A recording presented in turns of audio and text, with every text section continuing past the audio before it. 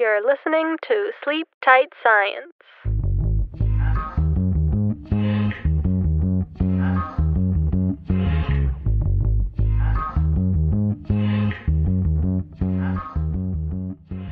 Did you know that the White House in Washington, D.C. is reputed to have its own resident ghost? What? Numerous reports suggest that the ghost of Abraham Lincoln has been seen wandering the halls of this famous building. Could it be true?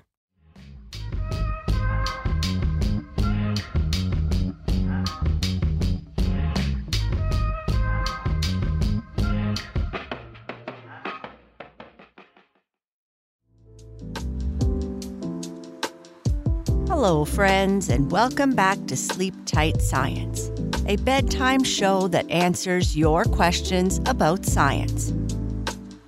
In this episode, we will start talking about the science of ghosts. But don't worry, we promise not to be too spooky, because we wouldn't want you to be spooked before bed.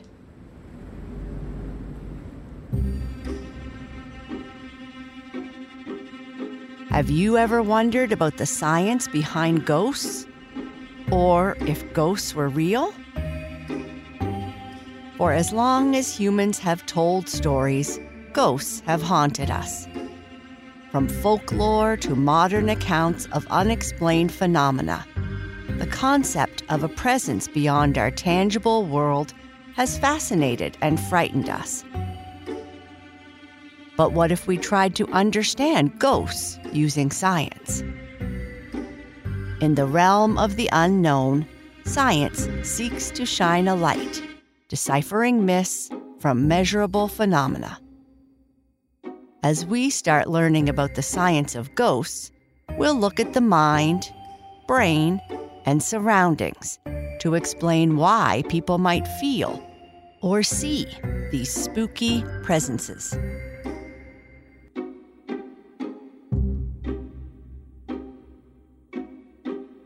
Throughout history, ghosts are often thought of as the spirits of souls or individuals who once lived among us. They're often depicted as shadowy or airy figures, sometimes appearing transparent or even as just a mist. Some stories say they can move objects, while others claim they just want to communicate or finish some unfinished business here on Earth. The stories around these entities vary widely. Some are benign, perhaps returning with messages or attempting to fulfill an unresolved purpose from their time among the living, while others are seen as more mischievous. These ghostly figures are often believed to retain their emotions, consciousness, or memories, making their appearances deeply personal and frequently tied to specific locations, objects, or individuals from their past lives. Whether perceived as benign visitors or haunting presences, ghosts have been a cornerstone of cultural stories for centuries, representing our attempt to grapple with the mysteries of existence. Scientifically speaking, there is no solid evidence that ghosts exist.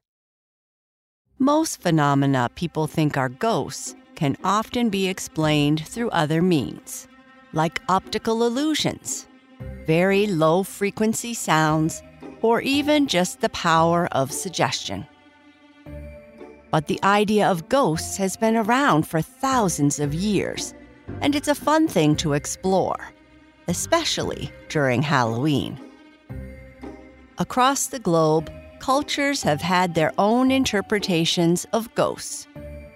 For example, ancient Egyptians believed in Ka, a spiritual double. If it wasn't properly cared for after death, it could cause mischief. Chinese folklore gives us the hungry ghosts, spirits who don't receive proper rituals after death and wander around causing trouble.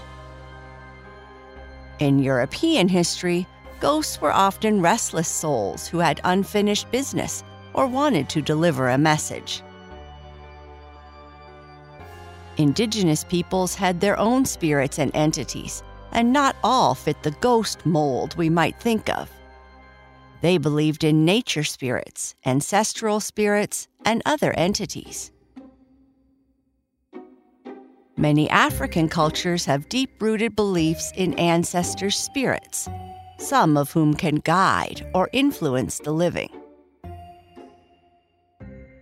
The fact that so many cultures, even those isolated from one another, have stories about spirits or ghosts hints at something fascinating. Some scientists and psychologists believe that ghost stories may arise from common human experiences or fears, like the fear of the unknown or the mystery surrounding death. Shared environmental factors like the eerie sounds the wind makes or the shadows cast by candlelight might have contributed to stories too. It's also a way for humans to explain things they don't understand. After all, before we had science to explain why the wind blew a door shut, it might have seemed plausible that a ghost did it. Remember, science is all about asking questions and finding answers, even when it comes to the supernatural. So, next time you hear a ghost story, think like a scientist. What other explanations might there be? This approach can also be applied to other things, like alien spaceships in the sky, the myth of Bigfoot, and the Loch Ness Monster.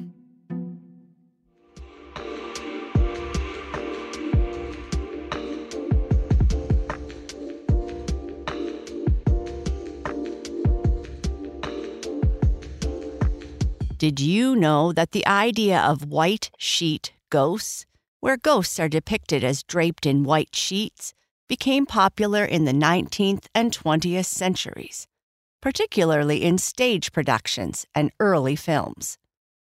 Before this, ghosts were often depicted in regular clothing.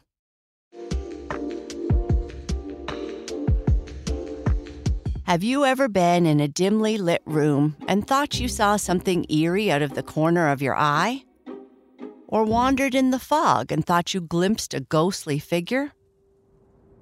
Well, before you say the word ghost or even call the Ghostbusters, let's see if there might be another explanation.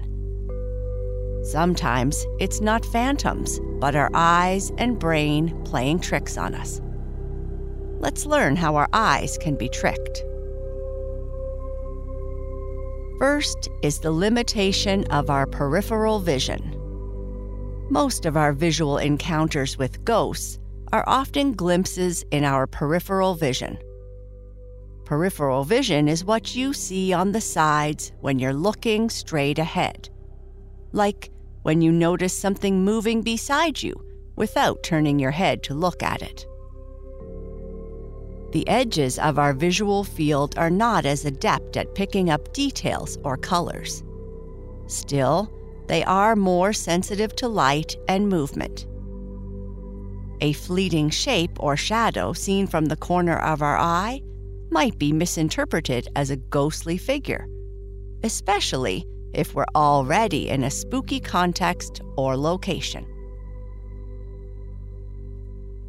Second, our eyes adapt to low light by making the rods, light-sensitive cells in our eyes, more active.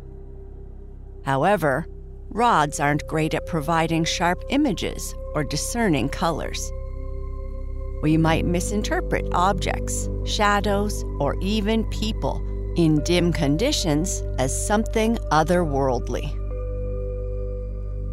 Third, staring at a bright light and then looking away can produce a lingering image, known as an afterimage.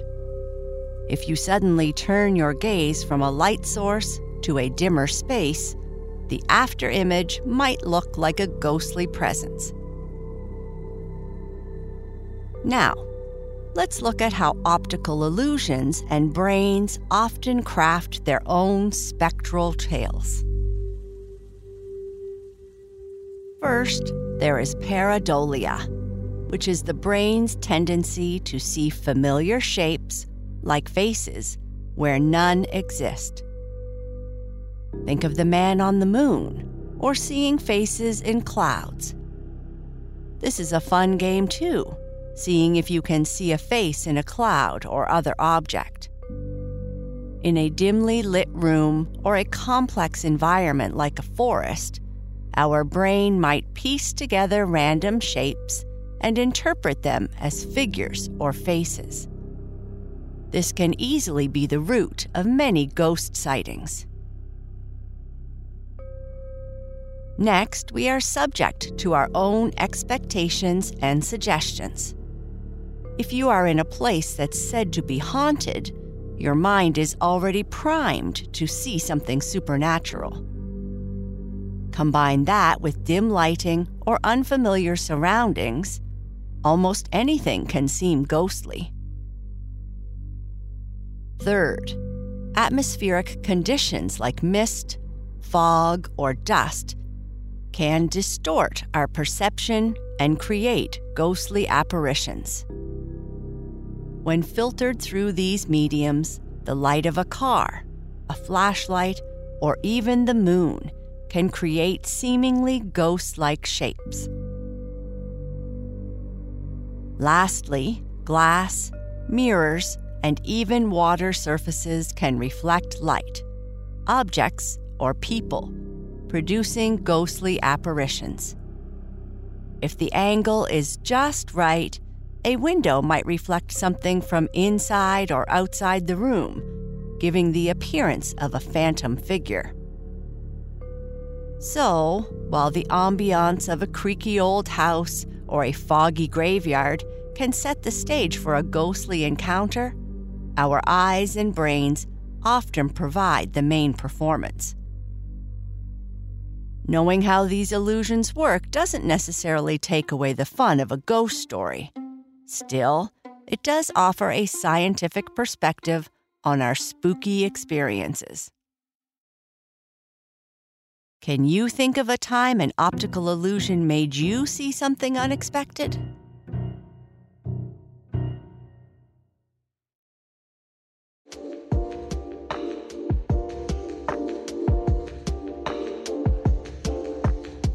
So, what do you do if a friend tells you they've seen a ghost? Before jumping to conclusions, we need to think like scientists and design an experiment to see what's really going on. To do this, we are going to use some key steps from the scientific method. Step 1. Gathering information. First, you will ask your friend to describe exactly what they saw, where they saw it, and when. You need lots and lots of detail. The more you know, the better. Step 2, you need to replicate the conditions. Go to the place where the ghost was supposedly seen. Was it dark? Was there a window? Was there anything that might have cast a shadow or reflection? We want to set up everything just like it was when the ghost was spotted. Step 3, observation time. Now it's time to look around. Bring a notebook and maybe even a camera. Spend time in the spot, preferably at the same time of day or night. Record anything you see, hear, or even feel. Step 4. There are a number of variables you need to consider. Lighting. Are there any light sources like street lights, car headlights, or moonlight that could create shadows or reflections? Windows and mirrors. Reflective surfaces can make it seem like there's something there when it's just a reflection. Sounds. Sometimes what we think we see is influenced by what we hear, so listen closely. Step 5. analyze, and conclude. After gathering all the data, it's time to see what's up to draw a conclusion based on the evidence gathered. Did you notice any patterns? Anything that might explain the ghostly sighting? Remember, science is all about asking questions, making observations, and coming up with the best explanations based on science. And always keep in mind it's okay to say, "I don't know." Some of the best scientific discoveries started with a mystery and a curious mind, just like yours.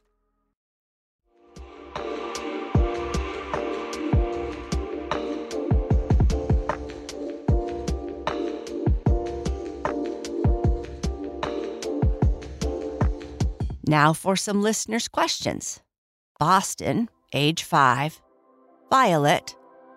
Madeline Menzies, age 7, from Ketchum, Idaho. Greta, 5 years old, from Ohio. And Ivy, all asked questions about rainbows. With so much interest in these beautiful stripes in the sky, we might need to produce an episode all about rainbows. Still, first, we are going to try to answer some of their questions. What are rainbows made of? Rainbows aren't made of matter, like chairs, apples, or unicorns. They are made of light. Sunlight, to be exact, gets bent, split into colors, and reflected inside tiny raindrops. This process is called refraction, and it's like each raindrop becomes its own mini prism, spreading out sunlight into its many colors: red, orange, yellow, green, blue, indigo, and violet. Why are rainbows around when it's sunny and rainy?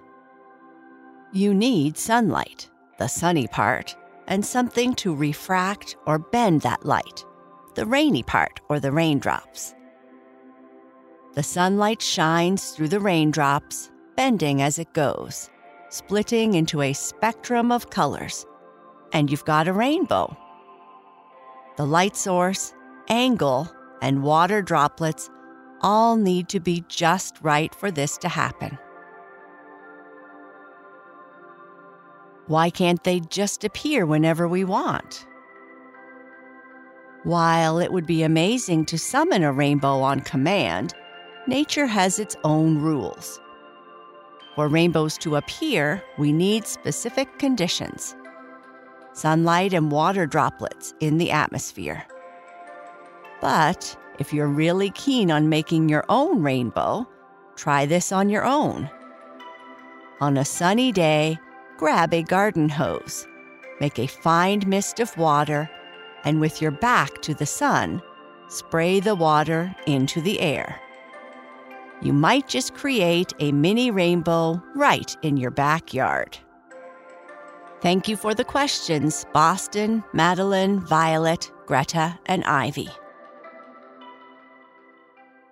Our next question comes from Reese, who is 8 and from Scotland. He asks, when mosquitoes bite you, does our blood taste differently by what blood type we are? Whenever I am outside, mosquitoes always seem to like me more than anyone else. But do mosquitoes have a preference for different blood types? It turns out they kind of do. Studies have shown mosquitoes are especially attracted to people with type O blood. In fact, if you have type O blood, you might be twice as likely to get bitten compared to someone with type A blood. But it's not so much about the taste of the blood. It's more about the chemicals our bodies release, which makes us more detectable to those buzzing bugs. Besides blood type, mosquitoes use other cues to find their next meal, like the carbon dioxide we exhale, body heat, and even certain compounds in our sweat. So, while blood type is a factor, it's just one of many things that makes us a mosquito's favorite snack. Thank you for the question, Reese. Our last question comes from Helia, who is 9 years old. Helia asks, why do we have a nose? Our noses serve a few super important purposes. Smelling, first and foremost, noses help us detect odors. Deep inside, there's an area called the olfactory epithelium, packed with special cells that recognize different smells. Imagine a world without the smell of fresh-baked cookies. Thanks, nose. Breathing.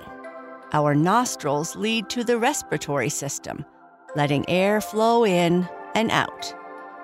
As air comes in, our noses warm and moisten it, preparing it for our lungs.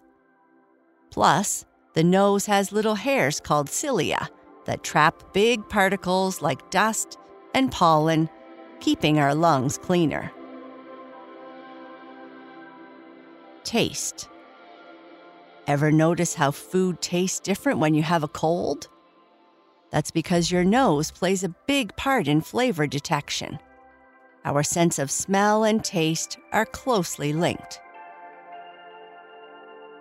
Voice resonance.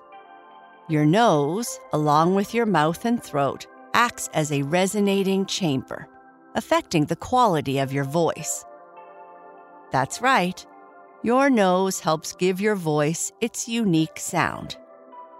So, our noses are pretty important.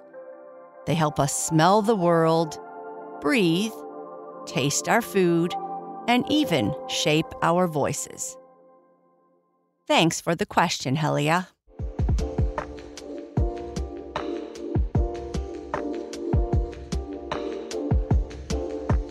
Fun facts. Did you know that the biggest pumpkin ever recorded weighed over 2,500 pounds? That would make a lot of pumpkin pies, or a gigantic jack-o'-lantern. Did you know that ghosts like to play sports too?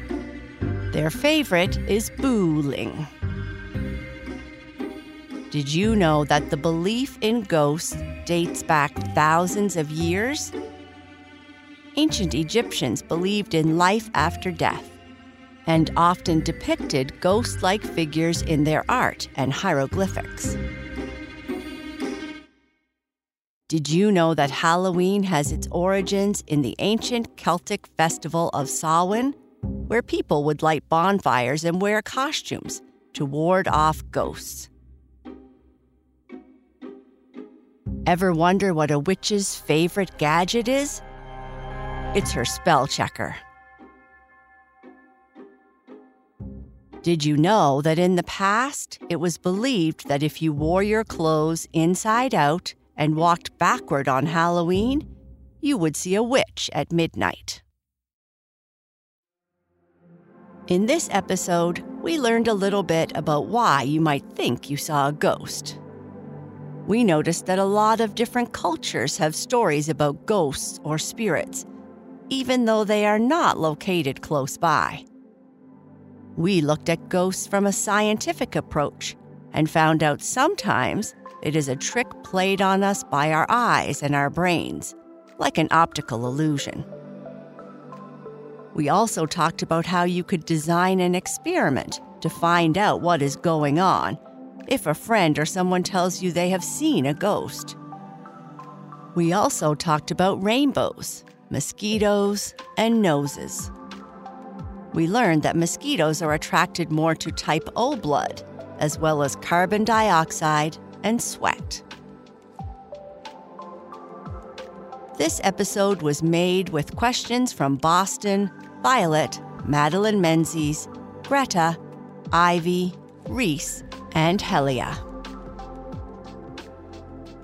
Thank you to Samantha, age 7, from San Francisco. Saoirse Fu, aged 6. Wesley Rogers. Henry, age 6, from Middleton, Wisconsin. Carter, age 4.5. Benjamin Pinner and Newton Pinner, from Norwich, United Kingdom. Theo, age 6. Rafe, from Islington, England. Millie, age 9, from Pennsylvania. Frank Snugger. Eli, age 5, from Winnipeg. Alessandro, age 5. Henry, age 7, from North Carolina. And Elizabeth, age 8, in Cape Town, South Africa. We love getting your feedback on our show. If you have any feedback, please send it our way. And if you want to make sure to get all the episodes, please ask your parents to subscribe. You can find us on Apple Podcasts or wherever your parents listen to podcasts. And please, if you love learning about science with us, leave us a review. It may help others find our show. If you'd like to send us your questions, please send them to hello@sleeptightscience.com. Thank you. Sleep tight.